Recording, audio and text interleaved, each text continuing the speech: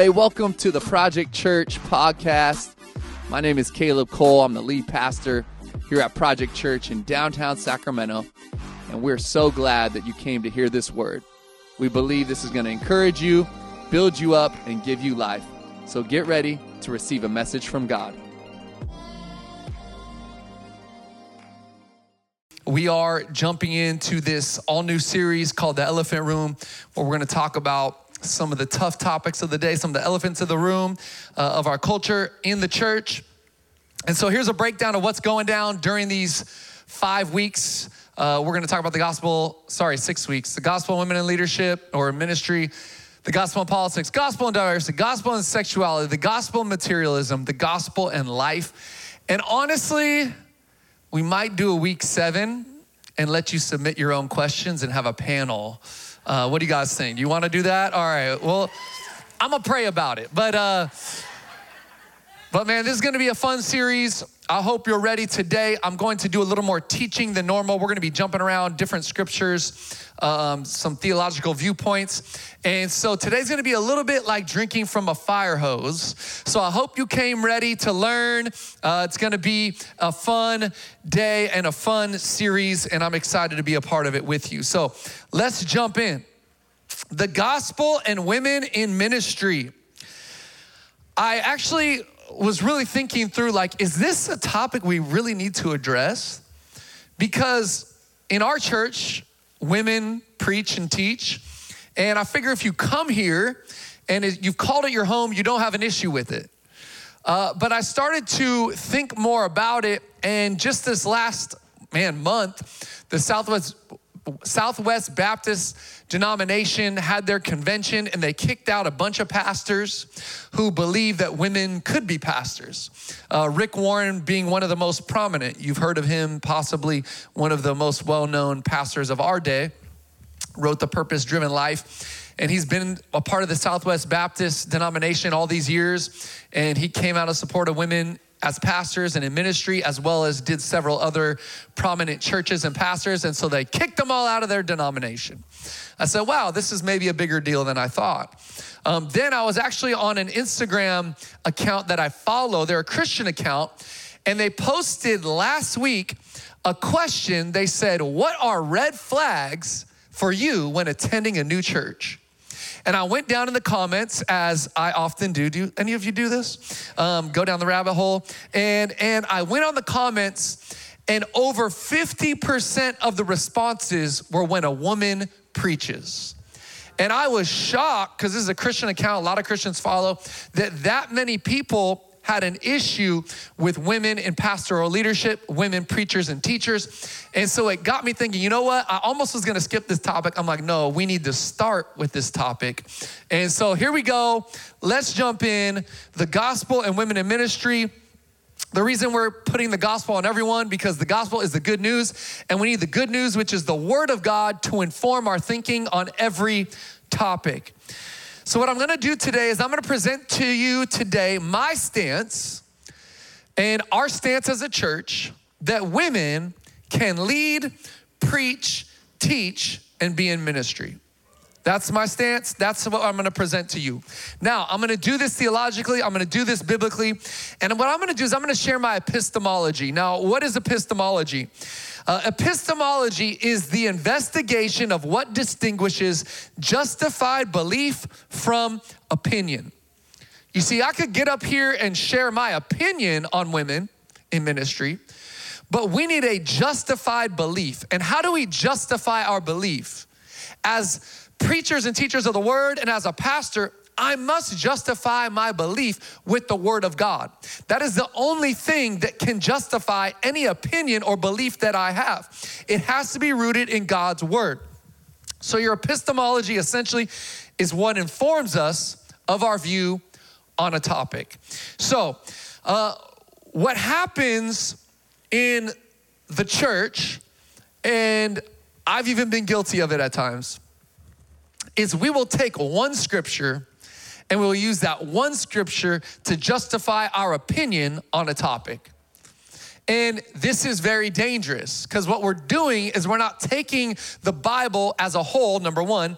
Number two, we may be taking that verse, that singular verse, out of context because we have to understand the context for it to be relevant for us in our thinking and how it informs our thinking. So I'm gonna do my best to also not just bring a verse or two to validate my thinking or my opinion, but to really dig into the context of what each text scripture is saying so that we are properly informed biblically on why we are taking this stance today. Now, there are some nuances within this stance of women leading, preaching, teaching, and being in ministry, and we're gonna get into that here in a moment. But I wanna present to you first 4 questions. So the first question is this. This is how we need to approach our understanding of this topic. Number one is this consistent with the rest of Pauline teaching? Now, the reason I'm saying Pauline teaching is because Paul, the Apostle Paul, is the primary source that people use on this topic. And so we're gonna look at several of Paul's teachings on this topic of women in ministry. He's the primary source. His letters that were written to much of the church and to the leaders of the church in the New Testament, in the early church in the first century, are going to inform us. But we need to look at all of Paul's teaching, because what people do is they take a couple verses from Paul's teaching and they say, he said this here, and so that's the fact of the matter. Women should be silent. We're gonna get there in a moment. But we have to look at all of Paul's teaching. We're gonna do that. Number two is this consistent with the rest of Scripture? So Peter addresses women in ministry and leadership.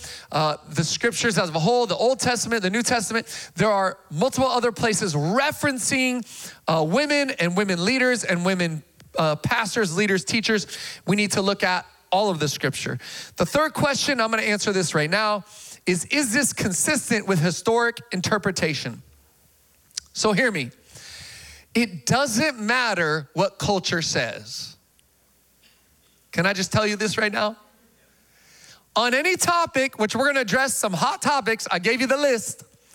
It does not matter what culture says. I could care less, couldn't care less. We always mess that up. It's not could care less, it's couldn't care less. Stop doing that. I couldn't care less what this culture, this world, or people say about any topic. All I must care about is what God says. And I know what God says, not because I heard him whisper it in my ear, because people have said this to me too. Well, God actually told me. No, does it align with the word of God? We have his words right here. If you hear God tell you anything that contradicts this, it's not God, it's you. It's maybe the pizza you ate the night before, all right? I don't care what culture says. I don't care what people think.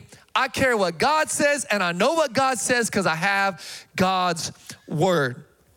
So we base it on God's word because we believe that this is the infallible, inerrant word of God. 2 Timothy 3:16 and 17 tells us all scripture is breathed out by God and is profitable for teaching, for reproof, for correction, for training in righteousness, that the man of God may be completely equipped for every good work. So I need you to understand a part of my epistemology, which is that I allow this to inform all my thinking on every topic. Now, if there's something that the Bible doesn't address in this world, and there are some things, there's still wisdom throughout God's word that can help me to align my thinking to what I think is best as it relates to the big topics of today. So I'm using this. But when I said to you, my third question was, is this consistent with historic interpretation of God's word? Is that we have to understand the Bible was translated and interpreted and has been interpreted for over 2,000 years. So for 2,000 years, church leaders have been writing about the Bible. So is there historical precedent for women in leadership ministry? Because what I found is that a lot of people, they go, well, who cares what was said, 2 centuries ago or 5 centuries ago? All I care about is what people think today in the 21st century. Well, that is, first of all, very prideful, that we are more aware or we know better than the early church leaders. And so we also have to look back at other teachers of God's word. So listen, I want to read C.S. Lewis and I want to read Tim Keller. These are more, contemporary writers, but I also want to go back centuries and I want to read Thomas Aquinas and Josephus and John Wesley and John Calvin and Tertullian and Augustine and Francis of Assisi. I need to go back through the centuries and what have other church leaders written about this topic. And we have a precedent. There is historical precedent throughout church history advocating for women in ministry as preachers, teachers, and pastors. And many of these individuals I just listed advocated for just that. So, is this consistent with historic interpretation? Yes, we have a precedent for it. And then the fourth question is my method consistent across how I interpret all topics within Scripture? Because what sometimes we'll do is on certain topics, we'll go, well, I'm gonna approach this a little different because I want the result to be a certain way. But we need to approach Scripture or approach every topic with the same method of interpretation of the Scriptures. So, let me lay out now the 4 big views on women and towards women in ministry. Are you with me? All right, good, 11:30, just making sure you're awake. Number 1 is the traditional view. This is one of the big views that people hold on women in ministry. This is not biblical, it's just traditional. And so here's what people say. People that hold the traditional view, they go, listen, men do man things and women do woman things. I'm traditionalist. So women stay home, they cook the food, they take care of the home, and the man goes to work, he brings home the bacon, he makes her cook the bacon. He's a pastor. Women never are pastors. They're silent. This is traditional. I have no biblical backing for it, but it's just the traditional view that I hold. I was gonna share a few, woman in the kitchen jokes, but my wife advised me against it. So, again, not biblical, just traditional, but many people hold this. They couldn't even back up their reasoning for why women should do women things and men do men things with Scripture. It's just, well, this is just what I believe. It's just the traditional view. This is number 1, and a lot of Christians operate this way. The second view is the progressive view. Now, I want to caution you against this, just like I would with number 1, because there is, again, no theological reasoning or backing. There's no biblical reason or backing. In fact, the progressive view is always changing, right? That's the idea of it, is progress. So gender theory, views on men and women, we have our opinion of it now, but just so you know, it'll change in the next year and the year after, and it becomes more and more ridiculous because what progressives are doing is they're striving to be more enlightened and more ethical or more moral than generations past, and so they always have to change the goalposts. So a progressive view without scriptural backing is dangerous, and I would caution you against it, but this is much of even people in the church. I'm progressive. I don't need the Bible to prove it because we're more ethical and moral today, and we understand women and male roles better today anyways, and so this is what I think it should be. And then next week, it'll probably change anyways. This is the progressive view. Now, the most common in the church are the next 2. So number 3 and 4, which are the complementarian and the egalitarian. So let me just define both, and then I'm gonna give you some understanding of each. So first, the complementarian. The complementarian says men and women are equal redemptively, and egalitarians believe this too. We're equal redemptively, but there are specific biblical roles for men and women in the church and in the home. That is the complementarian view. The egalitarian view says men and women are equal redemptively and in Christ and value, but there are no specific gender roles for men and for women anymore. Women can function in any way they want, in the home and in the church. It's all equal now. And their basis for this is Galatians 3:27 and 28. And here's what it says, it'll be on the screen. For as many of you as were baptized into Christ have put on Christ. There is neither Jew nor Greek. There is neither slave nor free. There is neither no male or female. For you are all one in Christ Jesus. And so egalitarians take the scripture and they say, see, all the delineation between men and women, roles in marriage and in the church are done away with by this one scripture. But here's the problem with that. And why I have a problem theologically with that is this scripture in context is Paul writing to the church in Galatia, cautioning them about salvation and how certain individuals saw themselves within salvation as more valuable. And so the early church, they believe, right, a lot of them were Jews, but then there were Greeks and Gentiles that were also coming to faith in Christ. And they're like, well, we're Jews, we're the chosen people, so we're actually of more value than you, even though you can be saved too. Like, our salvation is greater. And then they were actually saying, and you're a slave and I'm free, so my salvation, I'm actually of more value than you. And then because it was a very misogynistic, male-dominated, patriarchal culture, they were saying, oh, and we're men, so we're of more importance than you women. In our salvation, it matters more, and so more and more important than you too.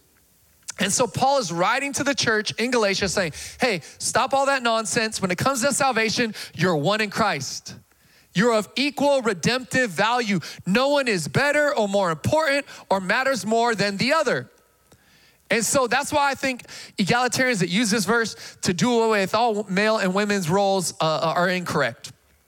So what I would call myself is a soft complementarian. Now, what do I mean by that? Because like the Southwest Baptists, or the Southern Baptists, why do I keep saying Southwest? The Southern Baptists, they're complementarians, but they're hard complementarians, where they believe women cannot be pastors. And so they would never give the woman the title of pastor. So they have churches where women work, but they're the kids' director. And they're the women's director. And they would never give them the title of pastor. They can't be a discipleship pastor, they're the discipleship director. And they would never allow women to preach or teach to men. They would never be allowed on the stage because there's men in the audience. They can teach kids, even if they're boys. They can teach women at their women's nights, but they cannot hold the office of pastor, and they cannot teach or preach to any men. And I'm gonna get into why I don't believe that's true. I say I'm a soft complementarian. What do I mean by that? I still believe that there are clear biblical roles for men and women in marriage and in the church. But I also believe that women should not be silenced, that they can preach and teach and do ministry and hold the office of pastor. And I'm gonna show you scripturally here in a moment. Now, I want to use the Trinity to illustrate why I am a complementarian, because sometimes we need to look at, or we need to wrap our mind around the mystery that it is, the mystery of the Trinity and the mystery of why God gave us specific roles as men and women. So first, the Trinity, egalitarians will try to say this. They'll say, we flatten the Trinity. Everyone is equal. God the Father, God the Son, God the Holy Spirit. They're all equal. No one has more authority. There's no economy in the Trinity. Here's the problem, right? The Trinity is three distinct personalities. They're co-equal. You hear me? They're co-God. They're co-eternal. They're all God, but they're three different, completely different roles. But the Father is first among the equals. And this is what I believe. And Jesus even affirms this when he says, and we see it in the Gospel of John, we see Paul affirms this. Jesus continually says, I only do the will of the Father. He says, I submit myself to the will of the Father. He actually asked the Father when he's in the garden, sweating blood, says, if it's your will, take this cup from me, but not my will, your will be done. So even Jesus asserts that he is below, or he puts himself in submission to the authority of the Father. You see, they're all God, but there's a clear delineation of authority. Equality is not based on function or ability, but rather from the divine being. And so we need to all understand this, because here's what happens in the church and in marriage is that we actually think we matter more because God gave us headship as men. We start to think we're of more importance because God gave us headship. But biblically we see, no. And Paul writes to Galatia like, no, you're one in Christ. No one's of greater value, but God is a God of order. Do you hear me, church? He's a God of order, and it's a mystery, this order, and we may not even like the order at times, but the reality is we submit ourselves to what his word says and to the order that he put in place. And so men and women, I believe, are equal in value, equal redemptively, but we have different functions and roles. So I want to dig into these scriptures that talk about silencing women that I believe we need to understand contextually. I also want to start by talking about marriage and the fact that Jesus talks about marriage and male and female and femininity and masculinity, because for us to properly understand roles as men and women in the church, we also have to properly understand our roles as men and women in marriage. So we see that Jesus is addressed, he's actually asked about marriage by the disciples, and it's clear that he asserts that there is a difference between men and women. He says God created them male and female. So he asserts that God invented the idea of masculinity and femininity. So hear me, that we have to embrace the reality of the masculine and the feminine, that God made us different. Like, we're really similar, men and women, but we're also really different. And that's okay. Like, I can tell you this from experience, because me and my wife, like, we're really similar in a lot of ways, but we're also really different. And God created the masculine and the feminine because God embodies both. So God is both feminine and masculine. He embodies both because he created them and he put his fingerprint upon us. Paul writes to the church in Corinth in 16:13, and he tells them, he says to the men, act like men. Because they were allowing the women to usurp them. They were allowing the women to dominate them and domineer them. And he's like, listen, men, you got to step up and start acting like men. We cannot pretend that there is not male and female, church, because God created male and female. Jesus quotes Genesis 1 and 2. It says, God made them male and female. Therefore, a man shall leave his father and mother, hold fast to his wife. The two shall become one flesh. So they are no longer two, but one. What therefore God has joined together, let no man separate. We are equal because we are made in the image of God, the Imago Dei. So you as men and you as women are of equal value in this world and in God's eyes. But there are differences biologically. Wouldn't you agree? Like, there are differences biologically. I cannot have a baby. I can't. Chrissy can. I can contribute to making a baby, praise the Lord.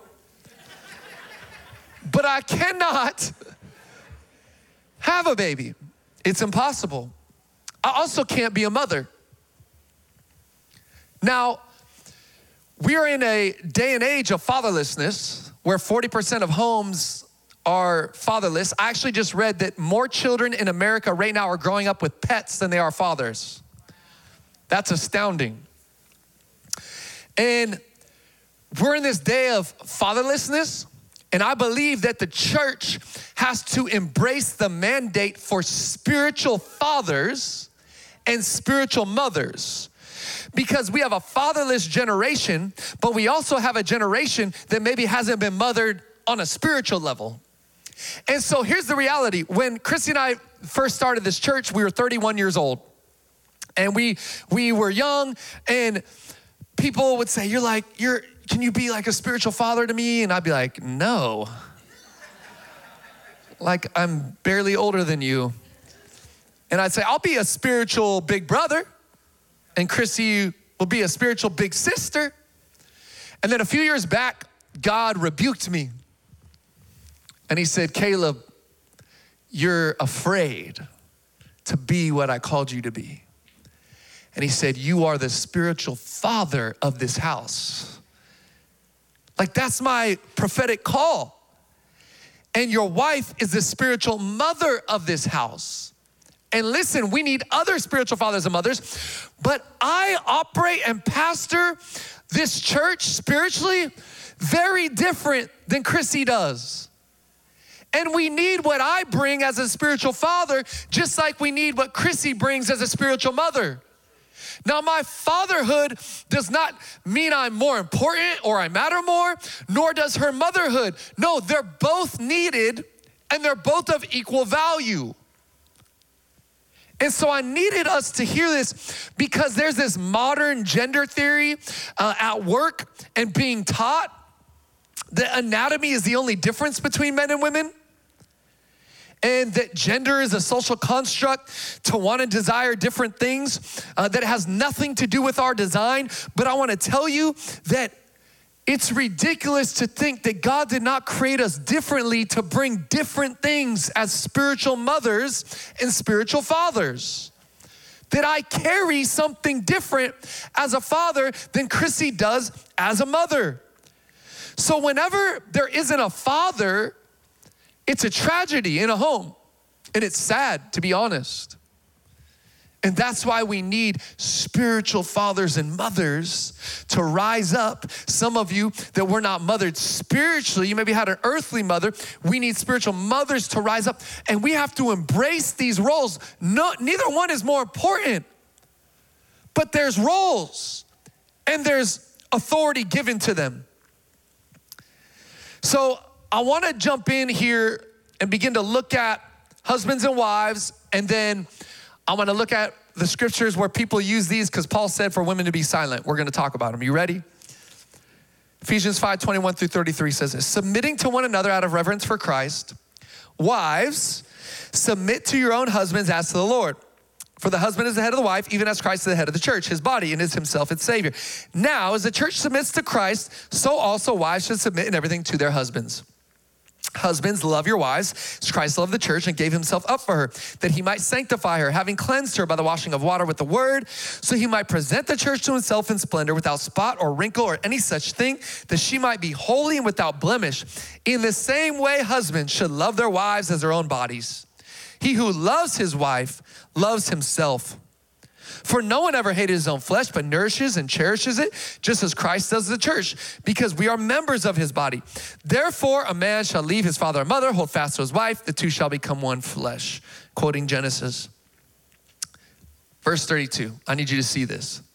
This mystery is profound, and I am saying that it refers to Christ and the church. However, let each one of you love his wife as himself, and let the wife see that she respects her husband. So this is the breakdown of the roles in marriage, husbands and wives. And it actually says this is the mystery of Christ in the church, and it relates that to the mystery of husbands and wives. What is Paul saying? He's saying, I don't understand why God put man as the head of the home, just like I don't understand how it works that Christ is the head of the church. It's a mystery, but this is the role God gave us, and we need to embrace it. And then it talks about submission, and this is the hardest thing for us in the church, especially in the 21st century, to embrace and say, oh man, it says women need to submit. But I don't know if you paid attention. I think there was 4 or 5 times it told men to love. Love your wives as Christ loved the church and did what? Died for it. And so I think it's significant that men are told to love. It never tells women to love. It actually tells women to respect, and it tells women to submit, but it never tells women to love, because women naturally, you just love. It's more natural for you. It comes out of you, some of you more than others, but it's natural. And Men, we have to be told to love because it's not natural for us. And so this role of headship as men in the home and in marriage is a role of selfless serving, a role of selfless love where I'm not over her, crushing her, I'm underneath her, lifting her up and elevating her. That's what it looks like for a man to lead. And so we think submission is me saying to my wife, like, submit, woman, you do what I say. I know you want to watch that house hunting show, but we're watching Fast and the Furious every night of the week, Vin Diesel. Because I'm the man, submit. But it's clear that we need to lead the way Jesus leads the church. Jesus isn't overtly domineering and dominating the church. No, he's lifting it up, building it up in love with patience. And that's how we lead. And I always say, what does submission look like practically? We've said, man, if Chrissy and I ever get to the point where we can't agree on something, submission looks like I'm the tiebreaker. But can I be real? In all these years of marriage, I never really had to break a tie because we're connected to one another and to the Lord, and we pray. And there's been times that I've influenced her, and more often that she's influenced me.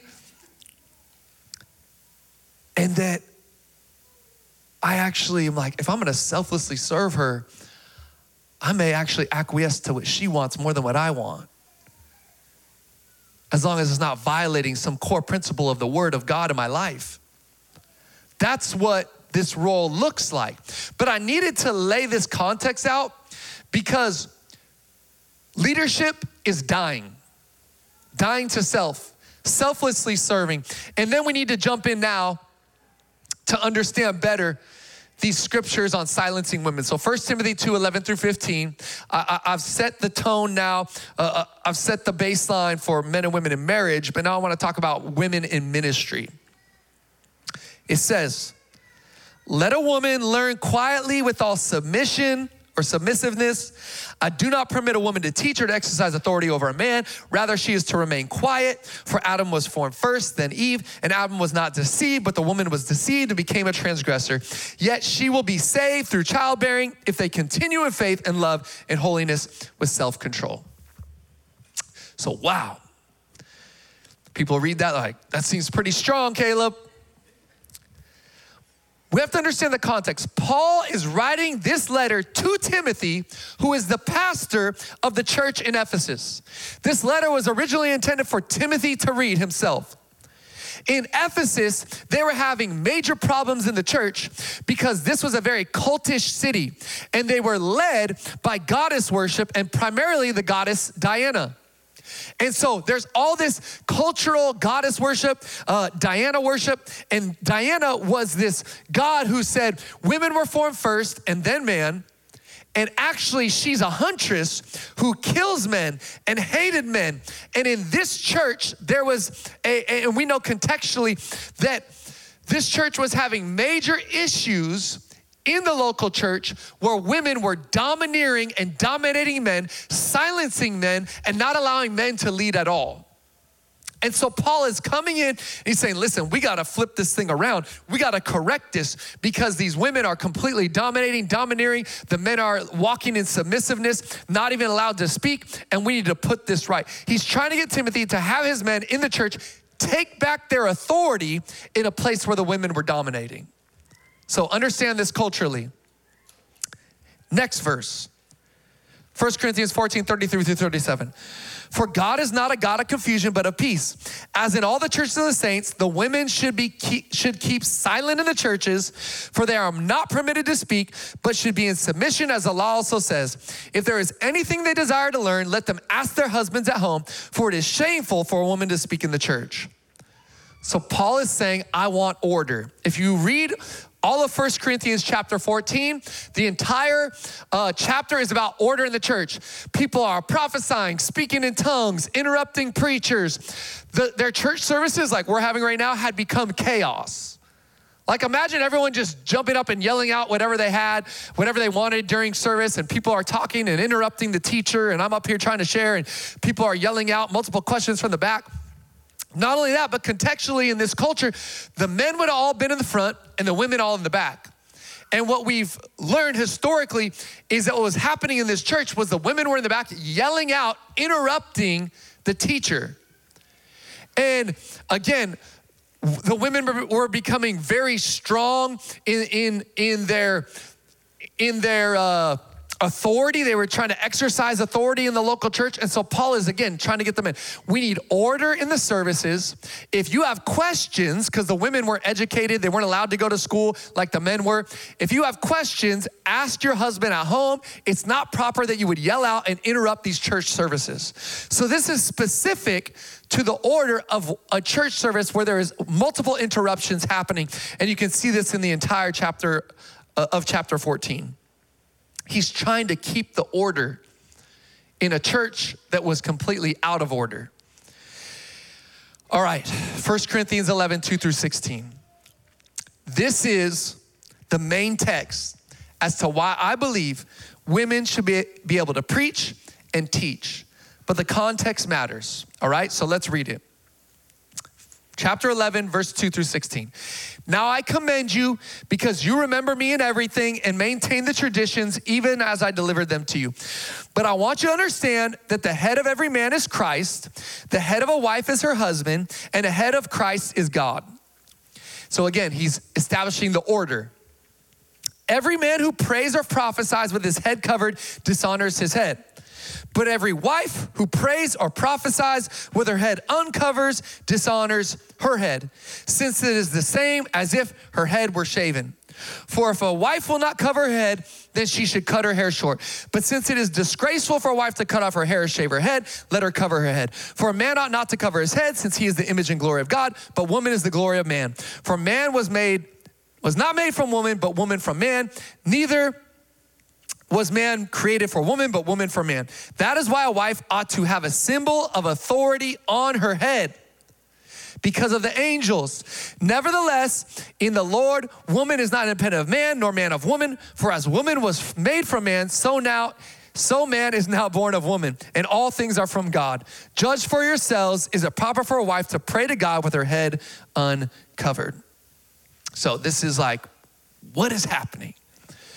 First of all, Paul just affirmed that women in a public church setting can pray and prophesy. He said, when you pray and prophesy, make sure you're doing it though with your head covered. Because in this day, a woman with their hair down was a sign of promiscuity and a prostitute. So he's saying if you're gonna do it in the proper way, head covered. Again, it's cultural for how they dressed in this day. He's saying you can prophesy, which is preaching. You can pray in public in the church setting, which is a pastoral calling of a sort. He says, but when you do it, there's gotta be a covering over you. And there's gotta be order to it.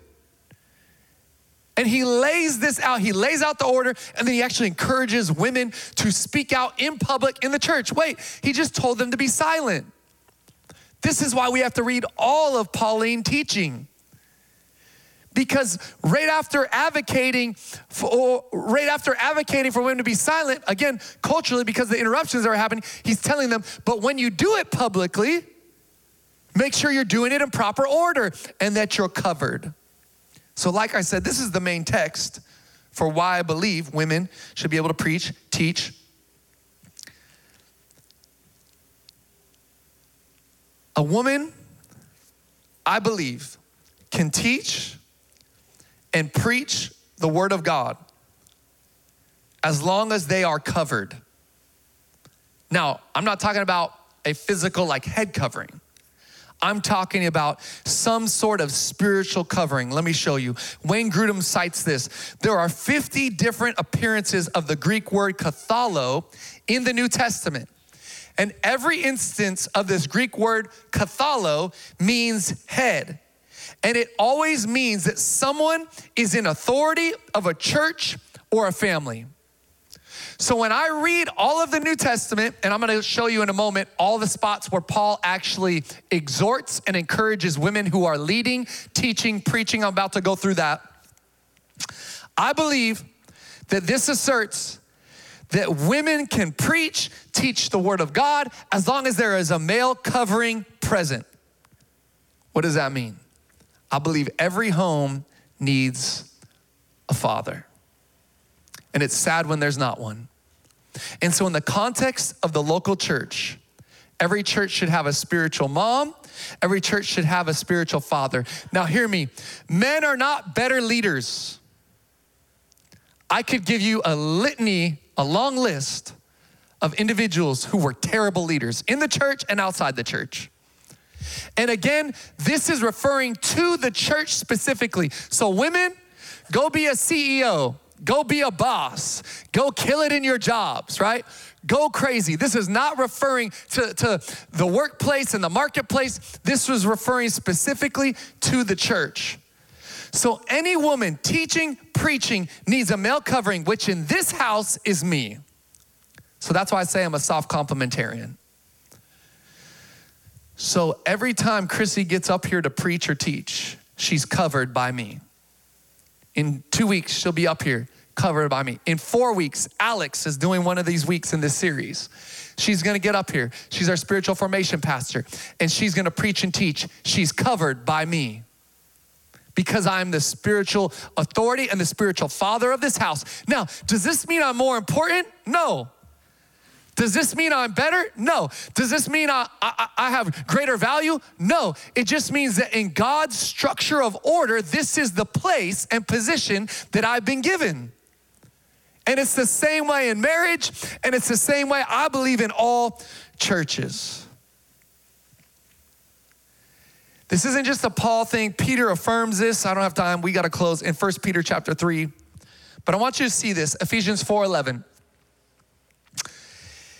And he gave the apostles, the prophets, the evangelists, the shepherds, and the teachers, and if the keys would come back, to equip the saints for the work of ministry, for building up of the body of Christ. These are the fivefold ministry gifts, we call them. The fivefold gifts that are to be executed and operated in the church: apostles, prophets, evangelists, pastors, teachers. Watch this. This is what Paul says. Again, we want to silence women, but then Paul actually affirms, elevates, and celebrates women. Apostles, Paul references Junia and Andronicus, who are both women. He sends them greetings in Romans 16:7 and speaks warmly of them, how they launched their churches in Rome, apostleship, and how they had become Christians before he did. Prophets, in Acts 21:9, we are told that Philip had 4 unmarried daughters who prophesied. We have to take all of the scriptures. Evangelists, there's another female minister who is celebrated and esteemed by Paul named Phoebe in Romans 16:1-2. Paul describes Phoebe as both diakonosis and prostasis, and he encourages her in her evangelism. Pastors and teachers. We see here Priscilla, another close friend and co-worker of Paul, was one of them. Together with her husband Aquila, she taught the already learned and eloquent Apollos, who himself was a teacher. It shows us in Acts 18, it says that she taught him the way of God. So I want you to think about this. In this context, biblically, if we look at the scriptures as a whole, we look at Paul's teaching himself. You cannot advocate for a silencing of women. You can't. You can't advocate for a complete silencing of women. It's impossible. And so what I want to say to you is the enemy wants nothing more than to silence half of the church. He would love it if half of the church were silenced and said, you go over there, you can only talk to them about the word of God. The enemy would love that. And I believe biblically, scripturally, we can advocate and affirm that women have a voice. They can preach, teach, pastor in order with covering in place. And so today, I want to speak to the women of this house, and I want to tell you, you have gifts, you have a call, you have purpose, you have a voice, and God wants nothing more than to use you in a greater way next year and this year and in the years that are coming than he did in the years past. And some of you have been lied to that you should be silent in the corner, quiet, and God wanted to tell you right now, you have a voice and I'm calling you to use it. So I speak prophetically to the women of this house that you would use what God has given you to further his purposes, to bring him glory, and to propel the gospel forward. But men of this house, I want to affirm you and challenge you that you would lead from a place of humility, that you have no greater value than that woman that God has placed in your life, that woman that you have married, but that you would lead with love and selflessness, and you would undergird the women in your life and propel them upward. That we would be side by side, men and women, powerfully leading the church to a place that I believe it's never been. So may we embrace these roles as men and women of the gospel.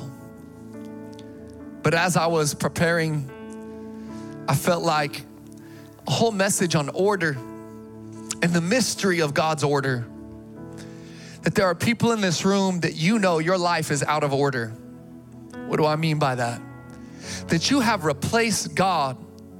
You've replaced Jesus. You have not kept him on the throne of your heart and your life, and you've actually moved him off, and you've moved a person or a relationship or a dream or a goal, and you've replaced the throne of your heart with an idol or something that is not Jesus. And today in this place, he wanted to speak to you.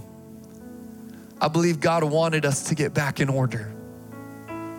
That we would say, God, I want to put you back on the throne of my life. I want to put you back on the throne of my heart. I don't want anything else to replace you. And too many of us in this world that say we love Jesus don't have Jesus enthroned in our lives. So with heads bowed and eyes closed, as we close, if that's you in this place, you say, Caleb, that's me. I've moved God, I've moved Jesus off of the throne. I've put something else, but today I want to get back in order. I want to place Jesus back in the proper order in my life. I'm enthroning, I'm putting him back where he should be. I want you to lift your hand. Go, if that's you. Just slip it up. Yeah, hands going up around the room.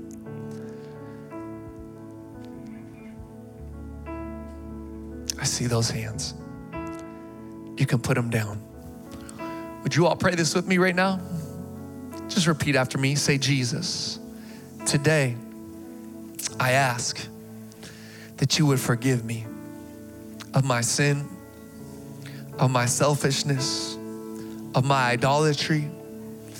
I ask you to take your proper place on the throne of my heart. I don't want anything else in the place that you belong. So today, Jesus, be enthroned upon my heart, upon my praises, upon my lips, and upon my life. I give you all the glory in your name, Jesus. Amen. Amen. Will you stand to your feet with me, church? I want us to close. I thank you for being with us. But I feel like I just need to pray a prayer over the men and women of this house as we go. I'm gonna invite the prayer team forward. When I say amen, if you need prayer, our prayer team is gonna be up here. They'd love to connect with you. Raise your hand. Maybe you're walking through something, you're in the middle of a struggle. Whatever you need, our prayer team would love to pray with you. So come this way before you go that way. But I wanna pray a prayer over us as men and women, that we would walk in the authority of the call of God in our lives. So Jesus, right now, we ask you would be enthroned once again on the hearts and lives of your people. And God, as the men and women in this place, if any of us have been silenced, God, if any of us have shrunk back, whether we are men or women in this place, we've shrunk back from the authority and the place of authority and power that you've given us. I pray right now that you would restore the authority of your children. You would restore the confidence of the call and the purposes. You would restore the truth of who they are in you, your sons and your daughters, who you will use to further your name and your gospel in this world. So God, bless us as we go, be with them, and we pray that we would continue to put you in the right place, the right order. May we be in order as your church and your people. We love you. We pray all this in your name, Jesus. Amen. Hey, thanks so much for tuning in to the Project Church podcast. We pray and hope that this message encouraged you, built you up, and gave you life. We want to ask that you would invest right now in what God is doing here in downtown Sacramento. We've just recently moved in to our all-new building in the waterfront, Old Sacramento District. We want to ask you, if you'd like to give, you can go to projectchurch.com/give to invest. Let's see all that God can do through us.